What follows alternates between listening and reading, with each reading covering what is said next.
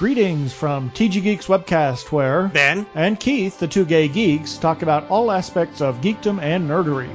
Sci-fi, comics, film, horror, genre, you name it, we talk about it. Find our episodes each week on tggeeks.com.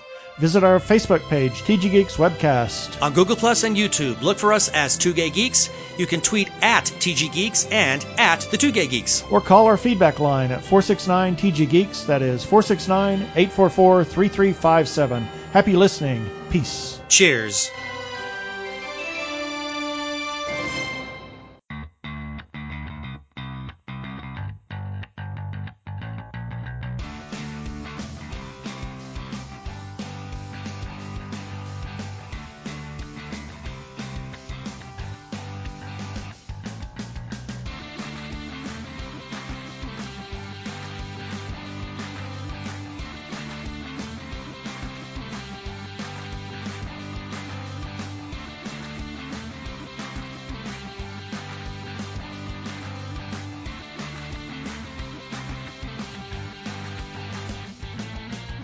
Hello, my name is Joe Hogan.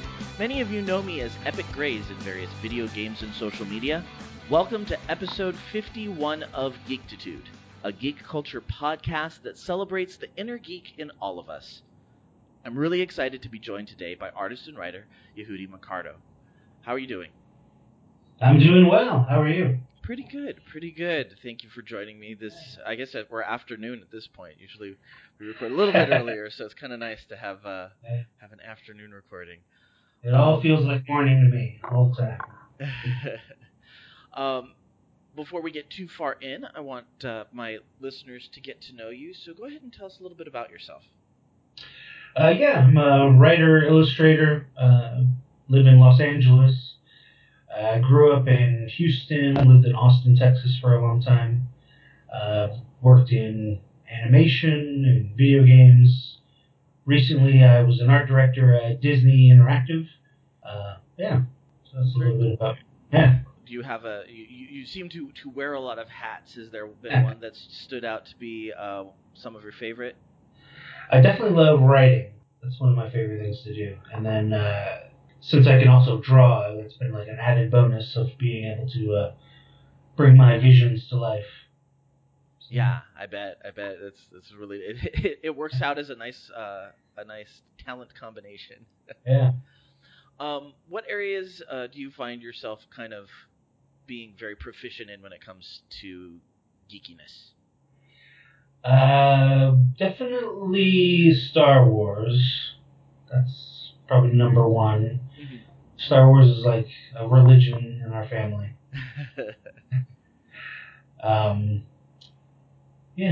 Love Star Wars.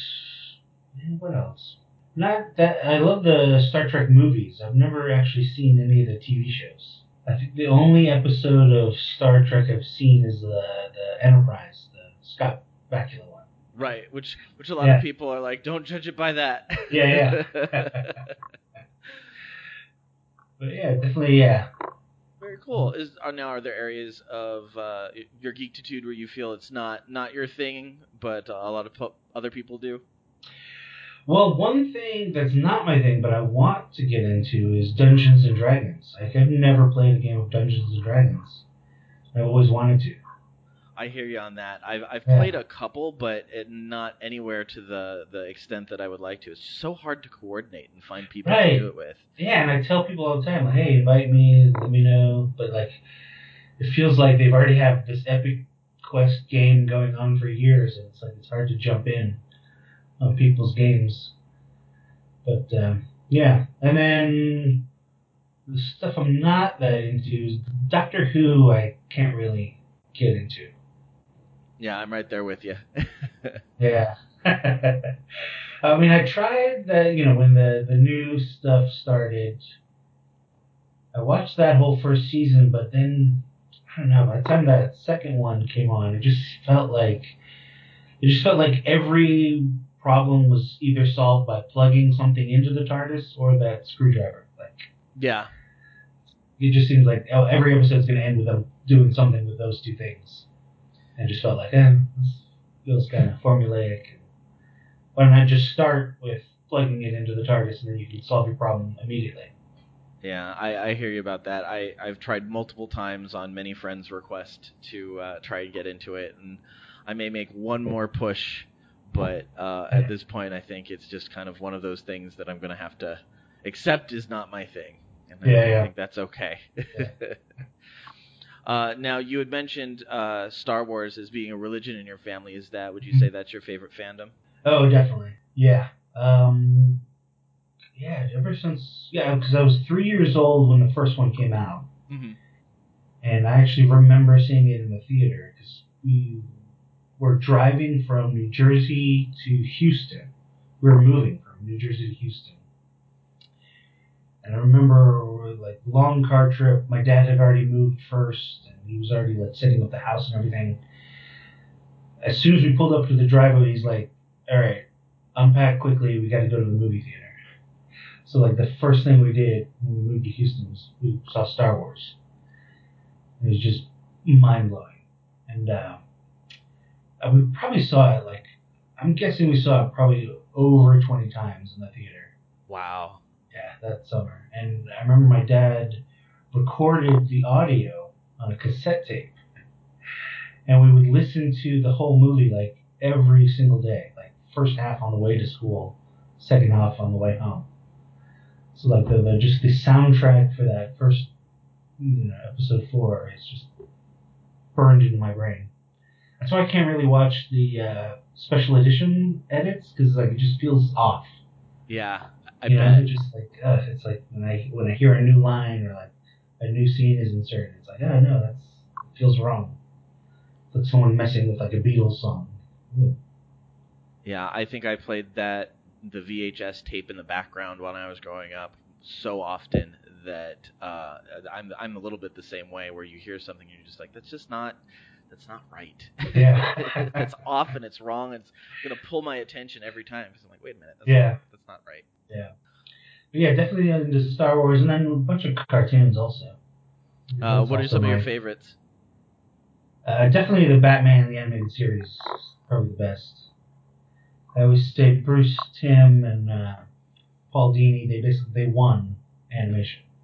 Yeah, it's all been downhill since then. It's true. In fact, there was I don't know if you've ever seen the Honest Trailers take on the '90s X-Men cartoon. Oh yeah. And they mention in that, they say, it's probably the second best cartoon ever. And they said, and when you come in after Batman, that's not doing so bad. Yeah. And also that Superman one they did was really good. Like, the first season of that was great. Yeah. And I always think, like, that's the way to do, like, if, because we can talk about the terrible Superman movies now, but I think that's what you need to do with Superman, is almost set him in a retro-futuristic time. Like, you can't spend so much time trying to make it real and now. Mm-hmm. It's just like a guy with glasses pretending not to be Superman. Doesn't really work. I mean, it does well in Supergirl. Like, that seems to work. Yeah, see, I haven't watched it. I haven't watched that episode yet. I was just going to ask you, how did you find the first episode? Did the Superman read for you? Yeah, it was actually really good. Yeah, he's a little shorter than I would think, but yeah, Supergirl, the show was pretty great. Yeah, we're going to be trying to catch up on that, I think, this weekend, so that'll be a fun treat. Yeah. Very cool. Now, is there anything that you just absolutely love, but is not on a lot of people's radar, and you just have to recommend to people when you know that it's something that they like? That is a good question. I would selfishly say, like, my stuff. like Rocket Salvage is a miniseries I did for Boom Archaea, and I'm really proud of it. And I felt like it didn't get its just due in the marketplace. So definitely tell people to check out Rocket Salvage. Definitely, and we're going to be talking about Hero Hotel in a little bit here. But on that note, other than Hero Hotel, is there anything that you've got in the works right now? Hero Hotel was kicked off to the printer and getting ready, and then now I'm working on a book for Oni, and that one's called Sci-Fu. It's my sci-fi kung fu all ages book. Sounds phenomenal. Yeah.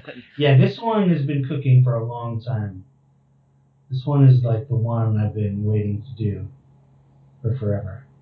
I've tried different stabs at it, like even like probably 10 years ago. I just tried it as a webcomic, but I didn't get the style right. Like it was just taking way too long per page, and I was like, oh, jeez, it takes this long. Because I do animation. Mm-hmm. So like when I first, I did animation before comics. So when I first started to do comics, I really tried to make it, every pose on model. Like in animation, everything has to be on model, or else like when you do a turn, you'll notice like, oh, that nose is weird. Right. You'll notice the pop. So like, I really was like overly strict about the character design and the poses, and so it just took longer than it needed to be. Mm-hmm. And it wasn't until like even like looking at like Scott Pilgrim, and I noticed like, oh, they're a little bit looser with the proportions from chapter to chapter. You don't have to be so like tight with the character design. So that like really helped me like, oh, loosen up my style a little bit. And I work all digital, so I never really used to like to use like the brush tool. Mm-hmm. I always, because I do everything in Flash, Adobe Flash. Right. So I use in animation you need to use the line tool, so it's like you're consistent. But it wasn't until I started like to be proficient with the brush tool where I was able to like speed up my process and get things done quickly. So it's got to be interesting it seems like that's one of those industries that's just the technology for it is changing so quickly that it's got to be quite the learning curve to kind of keep up with it. Yeah, like I haven't even dived into like all the Toon Boom stuff. There's like a suite called Toon Boom Harmony where it's like basically it's like Flash and After Effects all rolled into one. Well, thank you for sharing a little bit about yourself with us. Yeah. We're going to really quickly talk about some of the things we did to keep it geeky this week. I have been editing and editing and editing. This is episode 51. I just finished hitting my 50th episode last week. And Nice. I don't know why I decided to hit episode 50, do a special bonus episode, and launch a second podcast all the same week. So it's like every spare moment I've had has been editing. But the good thing is that my new podcast, State of the Geek, is now up. Episodes 0 and 1 are available on iTunes. Yeah, it's a little bit more of a political kind of. Nice. Yeah, we're talking about different problems in geek culture and ways to fix them. And so in episode 0, just to give you an idea of who we are, my co-host Kelly Hightower and I are talking about the first presidential debates, just because that's a good way to kind of give you an example of who we are and how we think. Yeah. Awesome. And then I've been obsessed with this election. It's crazy. It's insane, right? I mean, it's beyond politics at this point. Yeah. I went down a Facebook rabbit hole, I think, on Thursday, and it kind of just wrecked me. I was just like so upset by the end of the evening. I'm like, I have to step away. I can't keep doing this to myself. Yeah, because I mean, growing up in Houston, like I see some of my friends from high school, like and the stuff they're posting, and it's like, dude, we went to the same school, we had the same education. Why are you thinking like this? Like, it's insane. Like, because I mean, like way back in the '80s, our textbooks specifically had chapters about greenhouse gas effect. Like, this isn't some new thing that's been trumped up. Like, yeah, it's crazy. Yeah, I just don't get it. I just don't get it. I feel myself getting worked up just thinking about it. But and then we recorded our first episode with a friend of mine, Ray Vargas, and so the three of us talked about just kind of where geek culture is at this point and some of the problems that we're seeing and what the causes will be. Yeah, there's some toxic fanboyism. Yeah, and it just doesn't make sense. It's kind of like we all love. We may love different things, but we all love them just as passionately. So it's kind of like, come on, guys. Yeah. Yeah, that's what the whole like the Ghostbusters reboot. Well, I didn't understand the anger. It's like you people love Ghostbusters so much. You're getting a new Ghostbusters. What does it matter that they're female? Yeah, I think what we decided is that the change is a very scary thing for people, and especially people who have been marginalized as geeks have been, in their pasts. A lot of childhood memories and childhood trauma, kind of surround being a geek when you're growing up, and not so much anymore, which is why I think so many people are fighting back against any little changes they see, because it's kind of like taking over their childhood and their refuge from bullies and things like that. So I guess when you have deep-seated feelings towards those kind of things, somebody comes in and tampers with them, you're gonna get mouthy. Yeah, I guess, because that almost happened, because I watched The Daily Show from, like, episode 1, when it was, like, what was his name? Craig. Was it Kilborn? I want to say it was, but... Craig Kilborn. So I remember, like, then about 2004, like, it was, like, PhD friends of mine in Austin were like, oh, have you heard of The Daily Show with Jon Stewart? I was like, come on, I've been watching since the beginning. Like, you can't introduce that to me. Getting all riled up about that. So I guess, it is kind of that feeling of I've been championing this thing for a long time, and now newcomers, quote unquote, are trying to take it. Maybe that's the feeling. Yeah. But, there's positive ways to deal with that. I'm sure you didn't start screaming at your friend. Yeah, so we're that's the new podcast. So that's great. We're excited about it. Yeah, I'll tune into that for sure.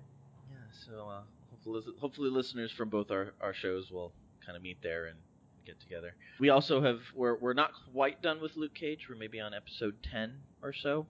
Oh wow, yeah, I'm only 2 in, and I wanted to save it till after I finished Hero Hotel, so that I could like focus on it. And how's it? How are you liking it so far? Oh, it's the best. It's the best thing ever. Yeah. I love it. God, that guy is so great. What's the actor? Michael? I don't remember his name off the top of my head, but he's doing a phenomenal job. Yeah, like, was he just created in a lab for that show? I don't understand. Like, where did he come from? Yeah, I don't know where he's been up until now. I don't know what his credits include, but he's phenomenal. The entire cast is just on point. Yeah. And I've loved all the Marvel Netflix stuff. Do you have a favorite thus far? I think Jessica Jones.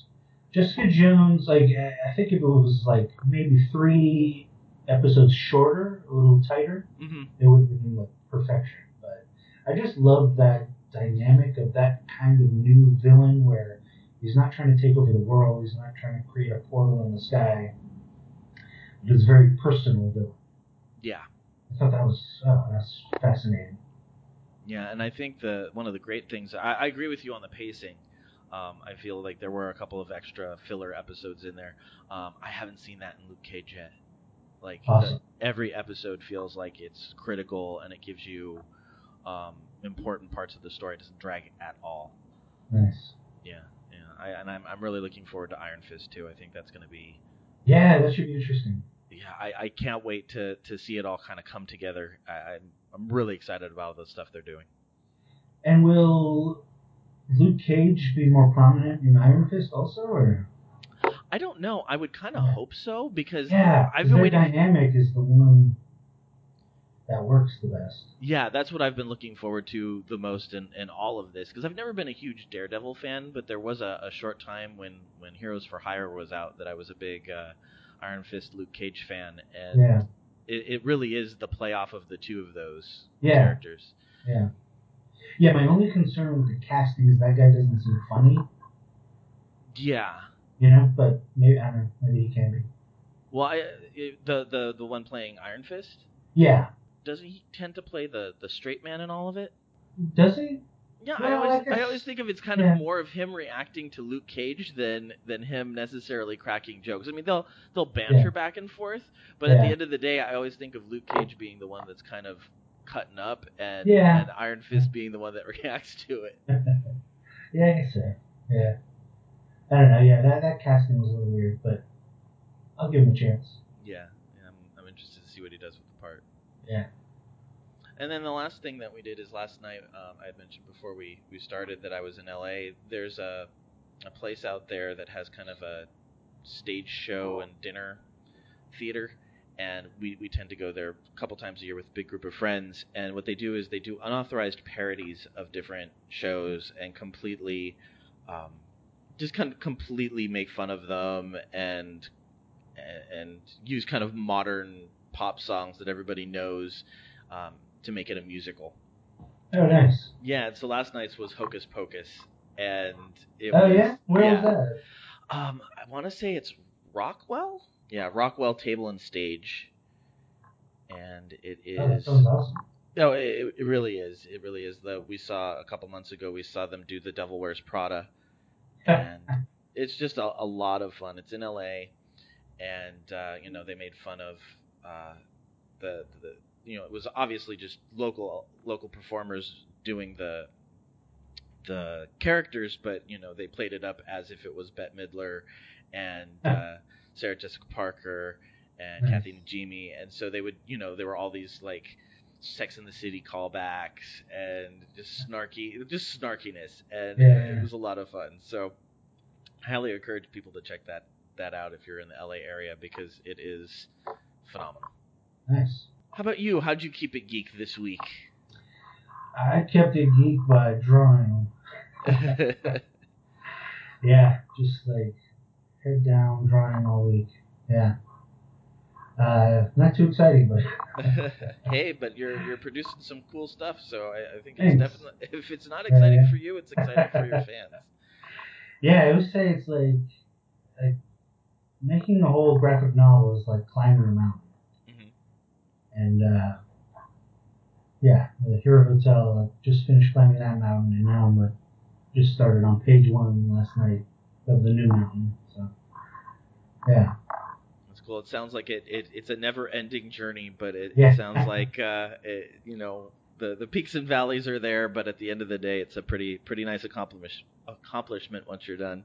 Yeah, it definitely has a nice payoff, and that's what's nice about like just getting your stuff in print. Like you can finally like hold it and like flip through it and feel like, this is a nice reward. That's awesome. Yeah. Very cool. Well, before we move on to some news, just wanted to say I have mentioned it before, but we finally recorded our special Geektitude episode. I wanted to release it this past week, but unfortunately I just couldn't get it edited and out in time with State of the Geek launching. But we will be launching this week, probably on Thursday. I'll be putting out our first We Make the Movie, and this is about Gambit. Every time I have a friend on to talk about the different movies that come out, we mention how the Gambit movie does not seem like it is on the right trajectory. And so we just decided, Kelly Hightower, Ray Vargas, and I decided before we recorded State of the Geek, we're like, let's sit down and come up with our own Gambit movie. So we're excited to share that with you. Oh, nice. Yeah, it'll be out on Thursday this week, so keep your eye out for that. And then Palm Springs Comic-Con, I'm going to keep mentioning it. It's November 19th and 20th at the Hard Rock Hotel in Palm Springs, California. If you are in the area, please make sure to stop by, say hi, find us on social media, and let us know where you're at so we can visit and chat. And we're looking forward to seeing a bunch of you out there. Yeah, that sounds really cool. Yeah. All right, let's move on to some news. Lots of movie stuff coming out. And all of it seems kind of fun. They announced that, James Gunn, who is the writer and director of Guardians of the Galaxy Volume 2, has talked about how not only does the next Guardians of the Galaxy meet the Bechdel test, but they exceed it. And for those of you who don't know what that is, you have 3 different criteria you have to meet to pass this kind of just theoretical test. You have to have at least 2 women in it that are preferably named characters. They each and last name, right? Does Nebula have a last name? I don't know that they have to have last names because I don't know, like, Gamora, does she have a last name? Gamora Smith. The 2 characters have to talk to each other. So, and then the third is they have to talk about something other than a man. And apparently this has 3 characters. We're going to see Gamora, Nebula's coming back, and they're introducing Mantis, which I do have to say is a character I never thought we would ever see in a movie ever. Yeah. Well, Bug was supposed to be in the first one. Mm-hmm. But then there was some deal where he's still owned by Micronauts. Yeah, Micronauts is...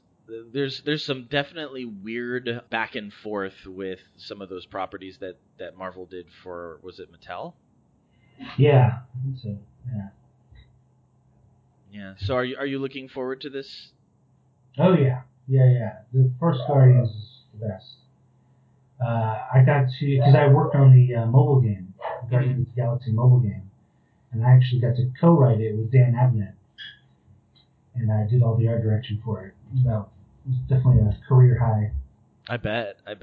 You know, we got to read the script early. Like, we never got to see like an early cut or anything, but we got to read the script early. I kept telling people like, "Oh, this is going to be the most accessible comic book movie," because like no one has any preconceived notions of what a Star-Lord should be, or right. So everything's going in fresh, and then it had all the music and pop culture references. So they did it really smart.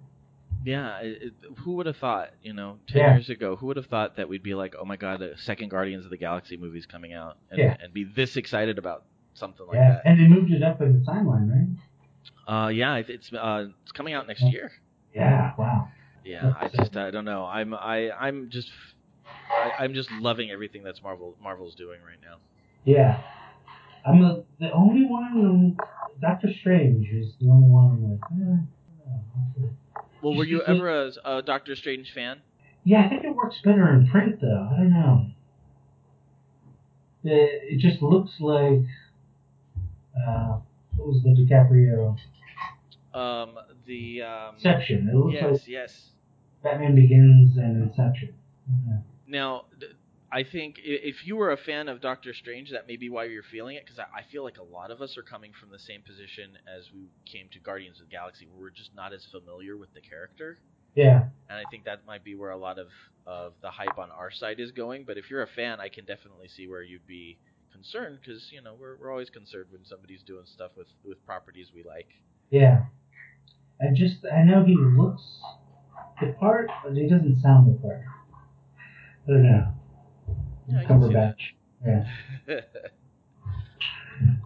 But Guardians. Man, Kurt Russell in a space movie again. It's gonna be kind of fun to see him in an action show again. I mean, I still feel like Big Trouble in Little China is my definitive Kurt Russell. Yeah. Yeah, that or The Thing. Amazing.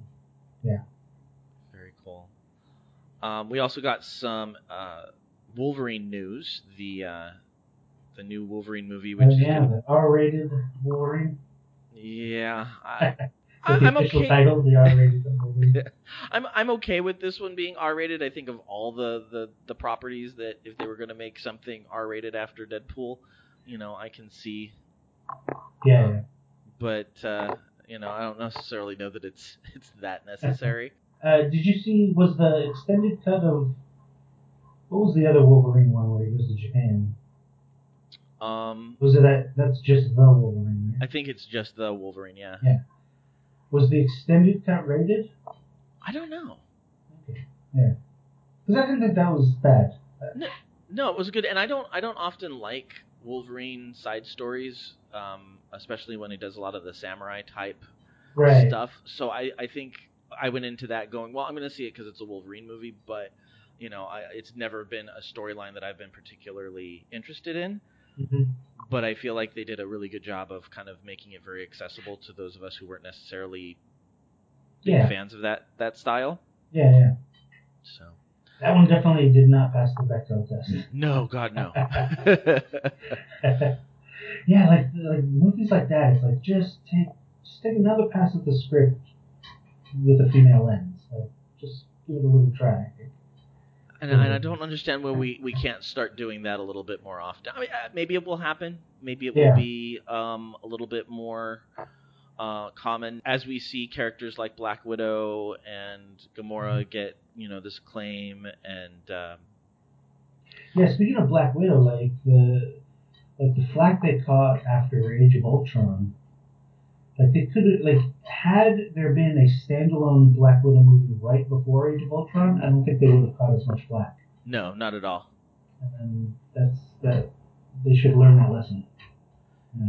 Yeah. I really am looking forward to seeing a lot more female superhero-driven movies. I can't wait to see Captain Marvel. I'm really looking forward to that. Perfect casting. Yeah, absolutely. So the big news for Wolverine was that they're definitely going to have X-23 in it. Very cool. Which I don't think any of us are surprised by. Yeah.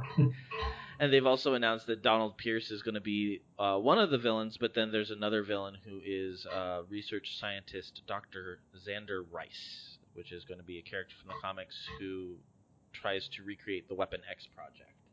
Oh, okay. So it'll be interesting. It'll be I think they're running out of big named X-Men villains. Well, that was what was so weird, even with the whole X-23 and Weapon X, and that all the X-Men movies seemed like they were focused on Wolverine and Weapon X, and, that it seemed so weird when they did an X-Men Origins. It's like, well, all the X-Men movies have been Wolverine movies, basically. So I hope they're, I don't know, expanding, going into new territory.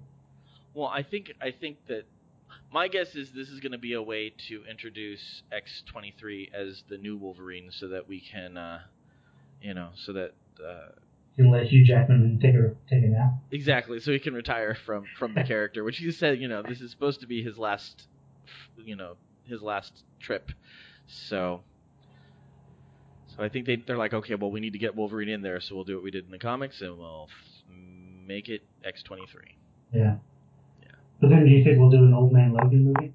Well, my understanding is this is kind of supposed to be Old Man Logan in concept, but I've never read the actual that actual comic, but my understanding is it's very dark and not at all something you can do in the regular continuity. Yeah, I still think someone needs to edit together, take all the X-Men movies made, and edit together just the Magneto movie. I think it would be great. They should. That would be a really interesting take on the thing. Like his scenes in Apocalypse were the best part. Yeah. And we often say on this show that the best thing about the Apocalypse, X-Men Apocalypse, was that it wasn't Batman versus Superman. I think that movie would have gotten panned a lot harder when it came out if it wasn't on the heels of Batman versus Superman. Yeah, everyone was so exhausted after punching Batman versus Superman. Exactly. They're just like, it's fine. It's good. It's good enough. There was a basic storyline. We got it. The brightness was turned up. It's fine. Yeah, exactly. And who can complain about the Apocalypse Makeover King? Yeah. Yeah, man. Batman vs Superman. Like, I don't even like the whole Martha thing. Like, that actually would have worked in like a Tim Burton kind of movie. Like, that didn't bother me that much. Like, it's the stuff like you set it up in the first scene where Lois Lane is in Africa and she's about to get shot, and Superman can block the bullet. He can travel halfway around the world in a second to block the bullet, right? But his own mother is in a drafty warehouse, tied up, and he can't find her. And he has to beat up Batman. I don't know. It just didn't make any sense. It's like, you're Superman. We already established that you can find Lois Lane halfway around the world. But your own mother, you can't find her. Yeah. A block away. So many problems with that movie. Yeah. So many problems with that movie. So yeah, so that's Wolverine. That's going to be hopefully a fun romp. With how they did the Wolverine, I'm kind of hopeful that this will get as good of a treatment. Yeah. Now this one, I'm curious to know have you seen the Power Rangers trailer? Yeah. Now, are you? Well, first of all, did you watch Power Rangers when you were growing up? No, I had no attachment to it at all. It always looked hokey. It always looked dumb to me. But that one just totally missed me. So, any thoughts on the new one then? That one, like, talk about needing to turn the brightness up. Like, what was the deal? Like, everything. I made a joke that it looked like the Shadow Puppet Theater. Yeah. It was so dark, and everything was in silhouette. It was like, come on, people.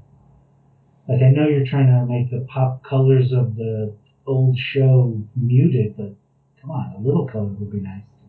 Yeah, I don't disagree there. I've heard a lot of people say that it's trying to take itself too seriously, and it's not. Yeah, it looks like a spoof of something trying to take it seriously. Like, you know, like the Funny or Die would do, like, oh, here's the Dora the Explorer movie, and like, make it look gritty. That's what it looks like. It looks like a Funny or Die spoof of a Power Rangers movie. I can see that. I'm always interested to see when they do new takes on something. You know how it goes. Especially, I mean, I watched a little bit of Power Rangers when I was growing up, but I was just at the age of aging out of it, so it wasn't so much a big thing for me. Yeah. So I'm more curious to just kind of see what their take on it is. Yeah. So I'm kind of excited, but I can definitely understand where people are like, no, it's too dark. It's it's not campy enough. It's gonna be, it's taking itself so seriously that it's not gonna be able to pull off what it needs to pull off. Yeah. Like, it almost, like, I didn't love the Speed Racer movie, but why not take that approach? Like, why not try something like that? Yeah, that would be definitely a different. That would fit the property better. Yeah. So it'll be interesting. I'm curious to see where it goes from here, and when we start getting additional trailers, if it makes us feel any better about the property as a whole. Yeah. But man, those costumes look terrible, I think. Like, they're all like marbled and like they look like bowling balls. Like they're wearing bowling balls. It's true. You know? Like, I didn't think about that, but it is like very true. Yeah, like just like a 70s bowling alley. How funny. Yeah. So I mean, with the cast that they're pulling, I'm amazed. Between Elizabeth Banks and Robert Cranston, I'm surprised. It's strange. Well, and then also isn't the part Elizabeth Banks is playing was originally an Asian actress, right? Yes. Yeah, that bothers me. Yeah, I can definitely. I was surprised. I was not only surprised at the name that they pulled, but that they went that direction. Yeah. I think that's. I mean, she's great, but still. Yeah, exactly. No, I have the opportunity. Go ahead and hire an Asian actress.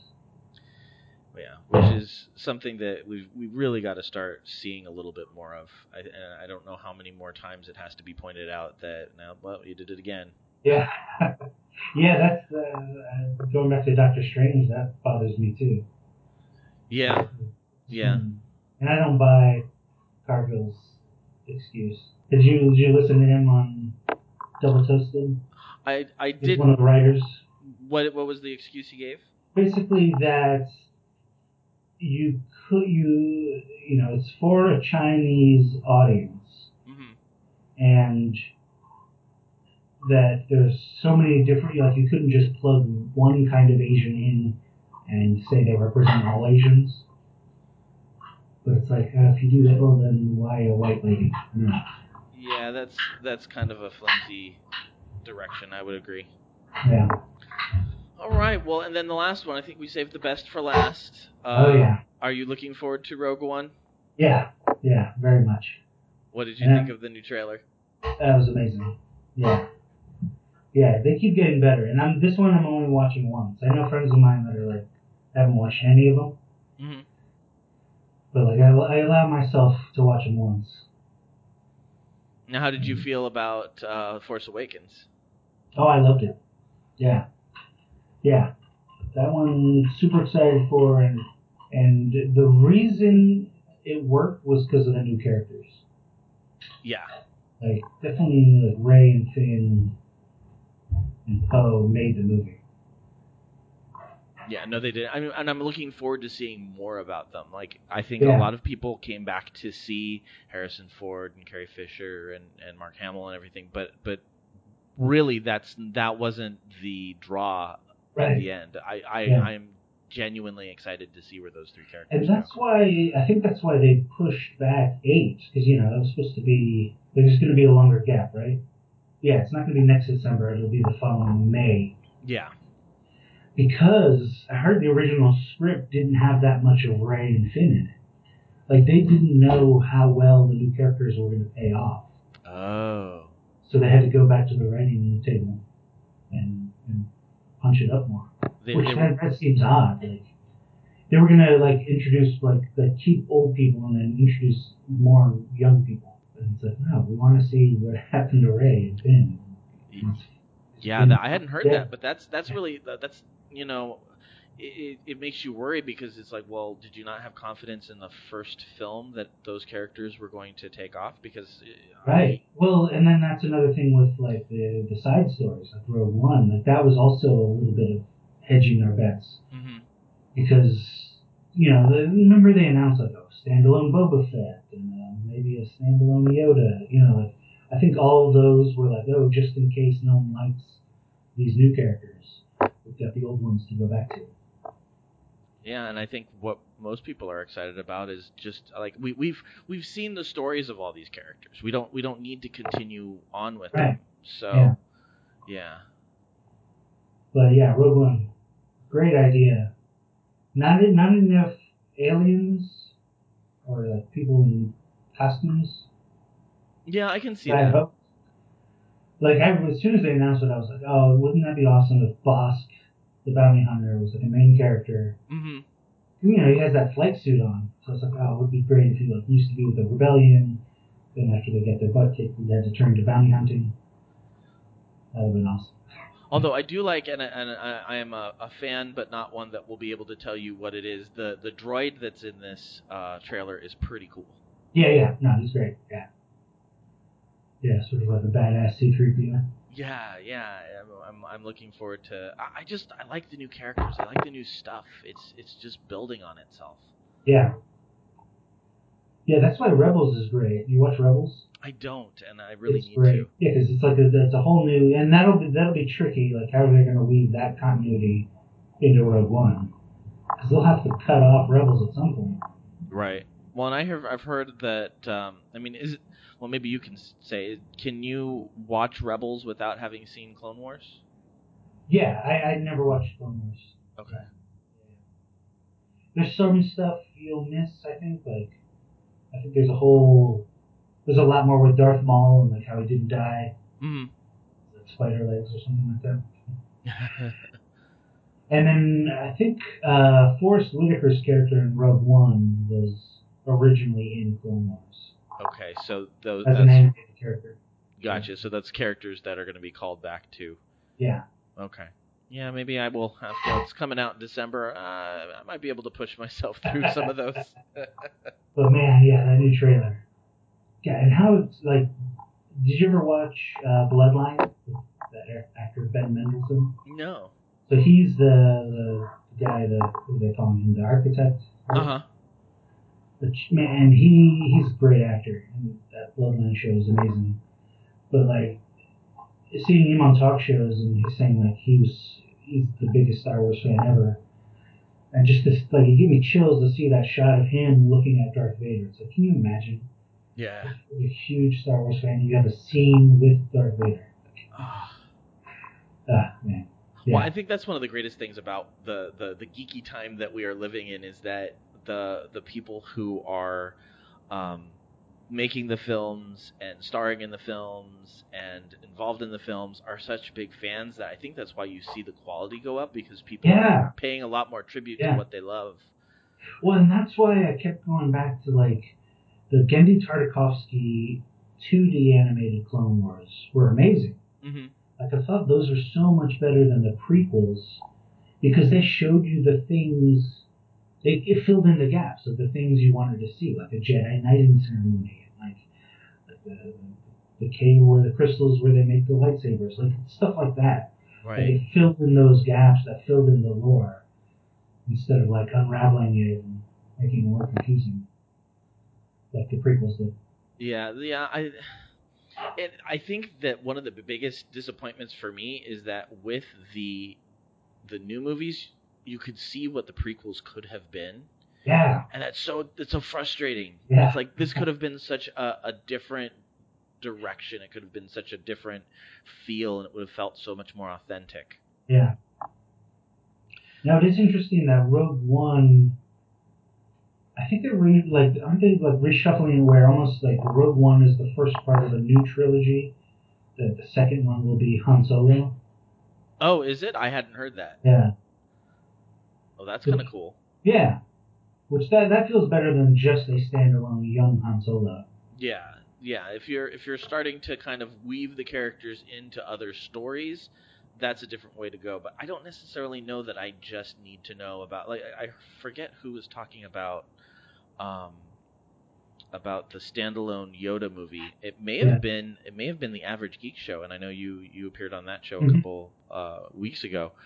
But I think they were saying it's like, do we really need to know where Yoda came from, or is it okay for us to just not know and let him be this kind of mysterious character?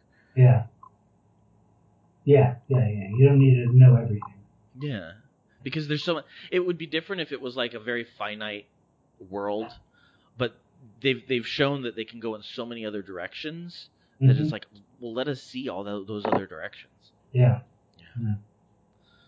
Very cool. So, and as far as the trailer itself goes, I was excited because I feel like it gave me a better idea of the tone of the movie and what they were going for. Yeah, I loved it. Although I do love the one that someone edited with Sabotage, the Beastie Boys song. Oh, I haven't seen that. Oh man, that's the best. Yeah. I'll have to look that up. That sounds amazing. Yeah, because that overlaps my two greatest loves right there. And like I had so many people send that to me. I was like, you don't think I've already seen this? Come on. That's awesome. Insult me. Yeah. Very cool. Well, that's been the news this week. I think it's been a good news week for all the movies coming out in the latter part of the year and early 2017. So lots of stuff to look forward to. Yeah, excited. All right. Well, we're going to start talking about what we're here today to talk about, and that is your graphic novel Hero Hotel. Yeah, Hero Hotel. So give us a little bit of an idea of what this is. I've seen the images and I've got an idea of the story, but why don't you go ahead and introduce it to us? Yeah, so it's an all-ages graphic novel. It's about Chet and his cat Boomer, and they work in a hotel that happens to be a hotel that is frequented by superheroes. And I think the funny hook is that they don't like superheroes. Like, because when superheroes are on vacation, they're at their worst. Mm-hmm. So they trash their rooms, they pick up after themselves, they're lousy tippers, they don't lift their own bags. The gigantic bags. So it's sort of like the flip side of working with superheroes. It's gonna be really funny. It's gag driven, because I originally thought of it as a cartoon, so it's got that feel, that old like '90s Cartoon Network feel. Yeah, you could definitely see that in the art style. Is there what was the inspiration behind the idea of setting it in a hotel? Well, growing up, for some reason, I used to always tell my parents I wanted to be a hotel manager when I grew up. And I think it had something to do with like the Great Muppet Caper and seeing like that whole hotel full of Muppets. You're like my favorite person right now. I feel like nobody remembers that movie, and it's probably the best Muppet movie ever. Yeah, it was awesome, right? because it was the one that wasn't. I mean, it still had meta jokes, but it wasn't like about making a movie. It felt like it's like it had its own internal engine. But yeah, and then even growing up, me and my sisters would like pretend our house was a hotel, and we'd like put numbers or like room numbers on all the doors, and our stuffed animals were the guests, and we'd take them room service and check them in, check them out. That's awesome. Yeah. So yeah, I always had that in the back of my mind, and then the idea, like, because my other books, I've done a book about pizza delivery drivers, and then Rocket Salvage is about like sort of garbage men and working on a space station. Mm. So I was like the idea of like focusing in on the lesser, like the people who would just be extras in other movies, like focusing on them. Which is very cool because it gives you a different perspective on the worlds that these people live in. And just looking at the piece of art that you guys sent over, it looks like you've just kind of twisted all different characters that I can sit there and go, I bet that's based on this character. I bet that's based on that character. Oh yeah. Now was that I'm assuming that was done on purpose? Oh yeah. Because I mean, I wanted to appeal to. I hope it appeals to like people who just love superheroes and like read every single superhero comic, and then it'll also appeal to people who have no idea, like that don't read any superhero comic at all. Okay. Both audiences can get a kick out of it. But like interspersed throughout the book, I have guest artists helping out. So I did a main storyline of 4 chapters, and then a bunch of my buddies I got to help out on doing the guest backup stories. Mm-hmm. And a couple of friends of mine I had do movie posters for all the like fake superheroes in the hotel. So like the Superman like guy, his name is Noble Metal. So my friend Brian Turner did a whole pinup of like, oh, here's what the Noble Metal movie would look like. New movie poster would look like. That's so fun. Yeah. That's awesome. I'm excited for people to see it. Now, do you have a favorite of these offshoot superheroes? Definitely Rocktober. He's the guy that looks like the Thing, basically. He's a pink the Thing with a blue mullet. And he's my favorite. He's the easiest to draw. So. Yeah. Now you have a very fun, and as you said, it does have a very animated feel to it. You have a very fun art style. Talk to me about where that came from. I've just always been a cartoon fan. Like growing up, drawing cartoons and comic strips, and Far Side comics and Garfield comic books. Just always was drawn to that style. Even like in art school, when we would do life drawing, I would do the cartoonishy version of the life drawing figure, and much to the consternation of my professors. But I don't know. It's just fun to draw, And there's a thing in animation where they teach you about pencil mileage. Mm-hmm. So pencil mileage is like, how long will it take you to redraw that character over and over? So if you notice, like in some cartoons, like if you notice in some Bugs Bunny cartoons, like sometimes he's got 3 whiskers, sometimes he's got 2. It's because the ones with 2 were cheaper; they had to get it done faster. Oh. Because like every time, like adding that extra whisker just piled on that much more time and man-hour. Wow. So yeah. So I always keep that in mind when I'm designing characters. Like, how little detail can I get away with, but still have it look unique from another character? Well, and it's kind of cool because it does mean that all of those details are choices, which I think sometimes, especially in the '90s era of comic books, you could see that sometimes the editing didn't happen. Yeah. More pouches, more blades, more things stuck on belts. Just to show their hands, right? Oh, exactly. Oh, a friend of mine sent me a picture of a Rob Liefeld Shatterstar, and the caption that I guess it was on a Reddit post, and the caption was, "Really, Rob? really. He's basically a box. That's why I used to be terrible at drawing hands. Like in high school, just like I would have that anxiety. Like I would always like have characters have their hands in pockets or behind their backs, you know. And then in college, I really made a concerted effort to like, all right, just draw hands for like a whole week. Just try drawing hands. Yeah, it's a good exercise.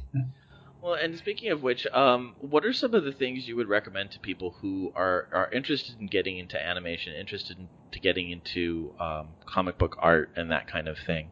Definitely keep a sketchbook and fill it up. Like, get a whole sketchbook and just fill it up with doodles. Like, every week after week, start a whole new sketchbook.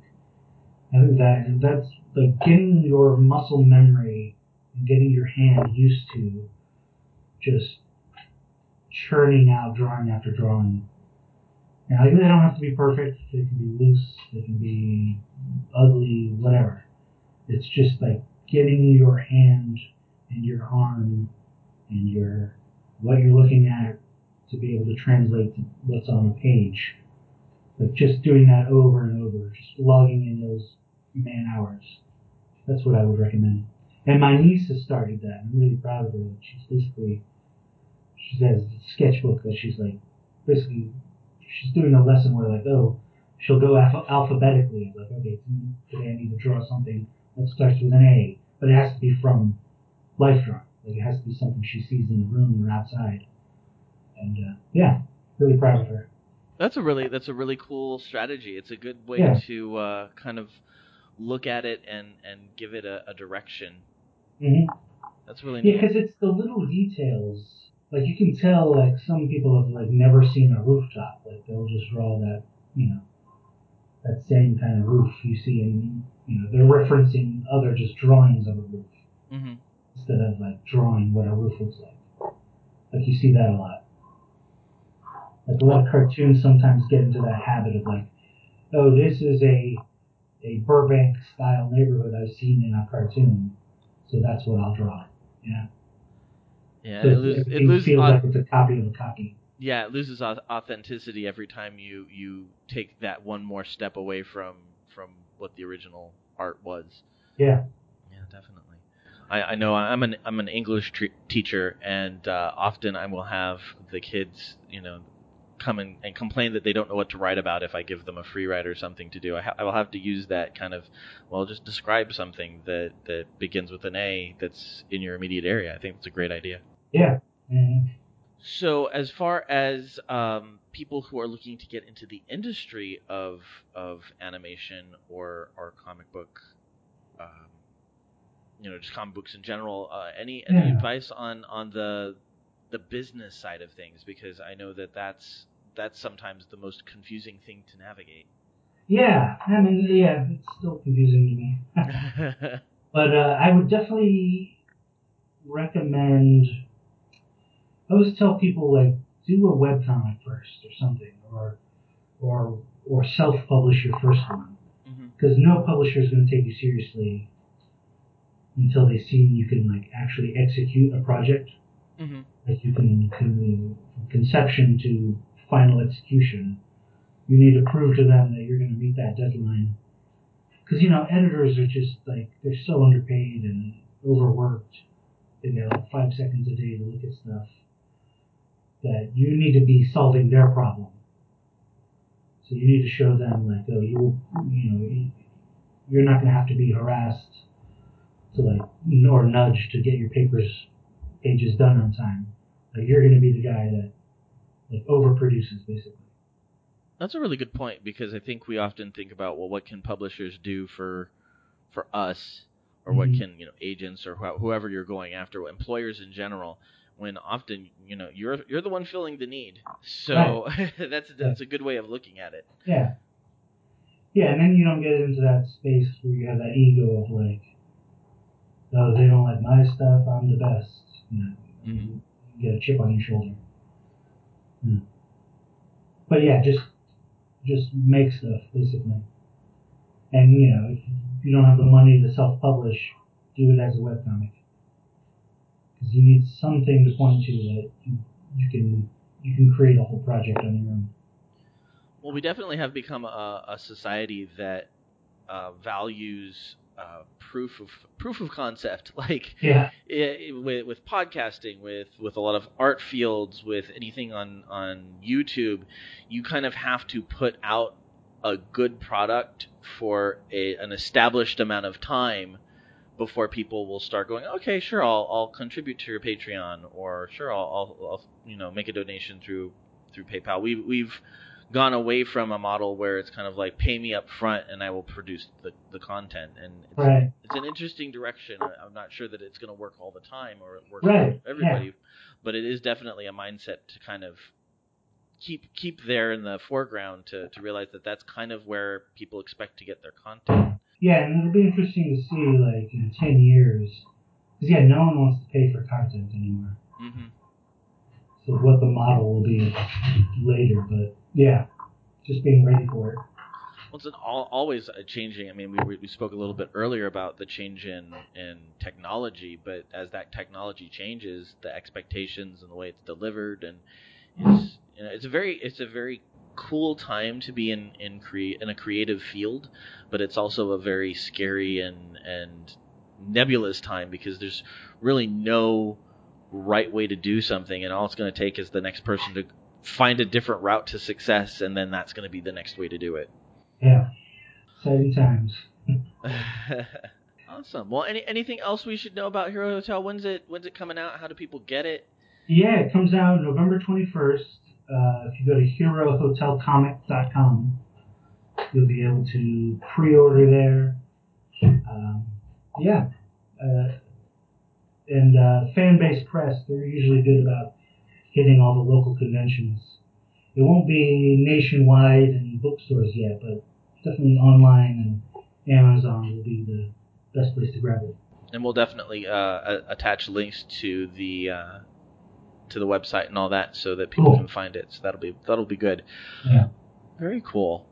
Well, awesome. Well, I think we're gonna start closing up. Any shout outs you have today?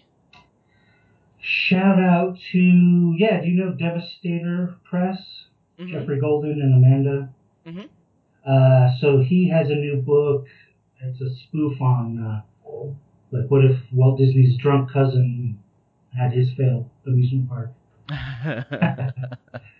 So I think that comes out today. What was it called? I'll send you a link. Maybe. Yeah, we'll throw it in there. Yeah. But, what's it called? It's a Disney. Oh, Dream It, Screw It. It's really funny. But, Jeffrey and Amanda are contributors to Hero Hotel also, so I can't wait for people to see their little mini stories. I'm excited to see it. It sounds like such a fun concept, and it sounds like, as you said, something that's going to be accessible to a lot of different people from a lot of different directions. So Yeah. Very neat. I'd like to do a quick shout out to Kelly Hightower and Ray Vargas. They gave me 4 hours last weekend, and we just marathoned podcasting. Got 2 episodes out, and it was I think some of the best stuff that we've put out so far. So a thank you to both of you guys for being patient and coming and playing with us for the weekend. So I'm excited about that State of the Geek. Yeah, definitely. It's right up my alley. Yeah, well, it's the right time for it. I think there's a lot of stuff that we can talk about, and I don't know. I get, as I've said on previous shows, I get these little bouts of activism, and this is kind of my nope. You're not gonna you're not gonna shut me up. I've got things to say. Yeah. So definitely. Coming up next week, we're going to be talking to Annie McVeigh, the director and star of sci-fi feature film Alistair 1918. So that's going to be a lot of fun for sci-fi fans out there. And do you have any appearances, anything else coming up?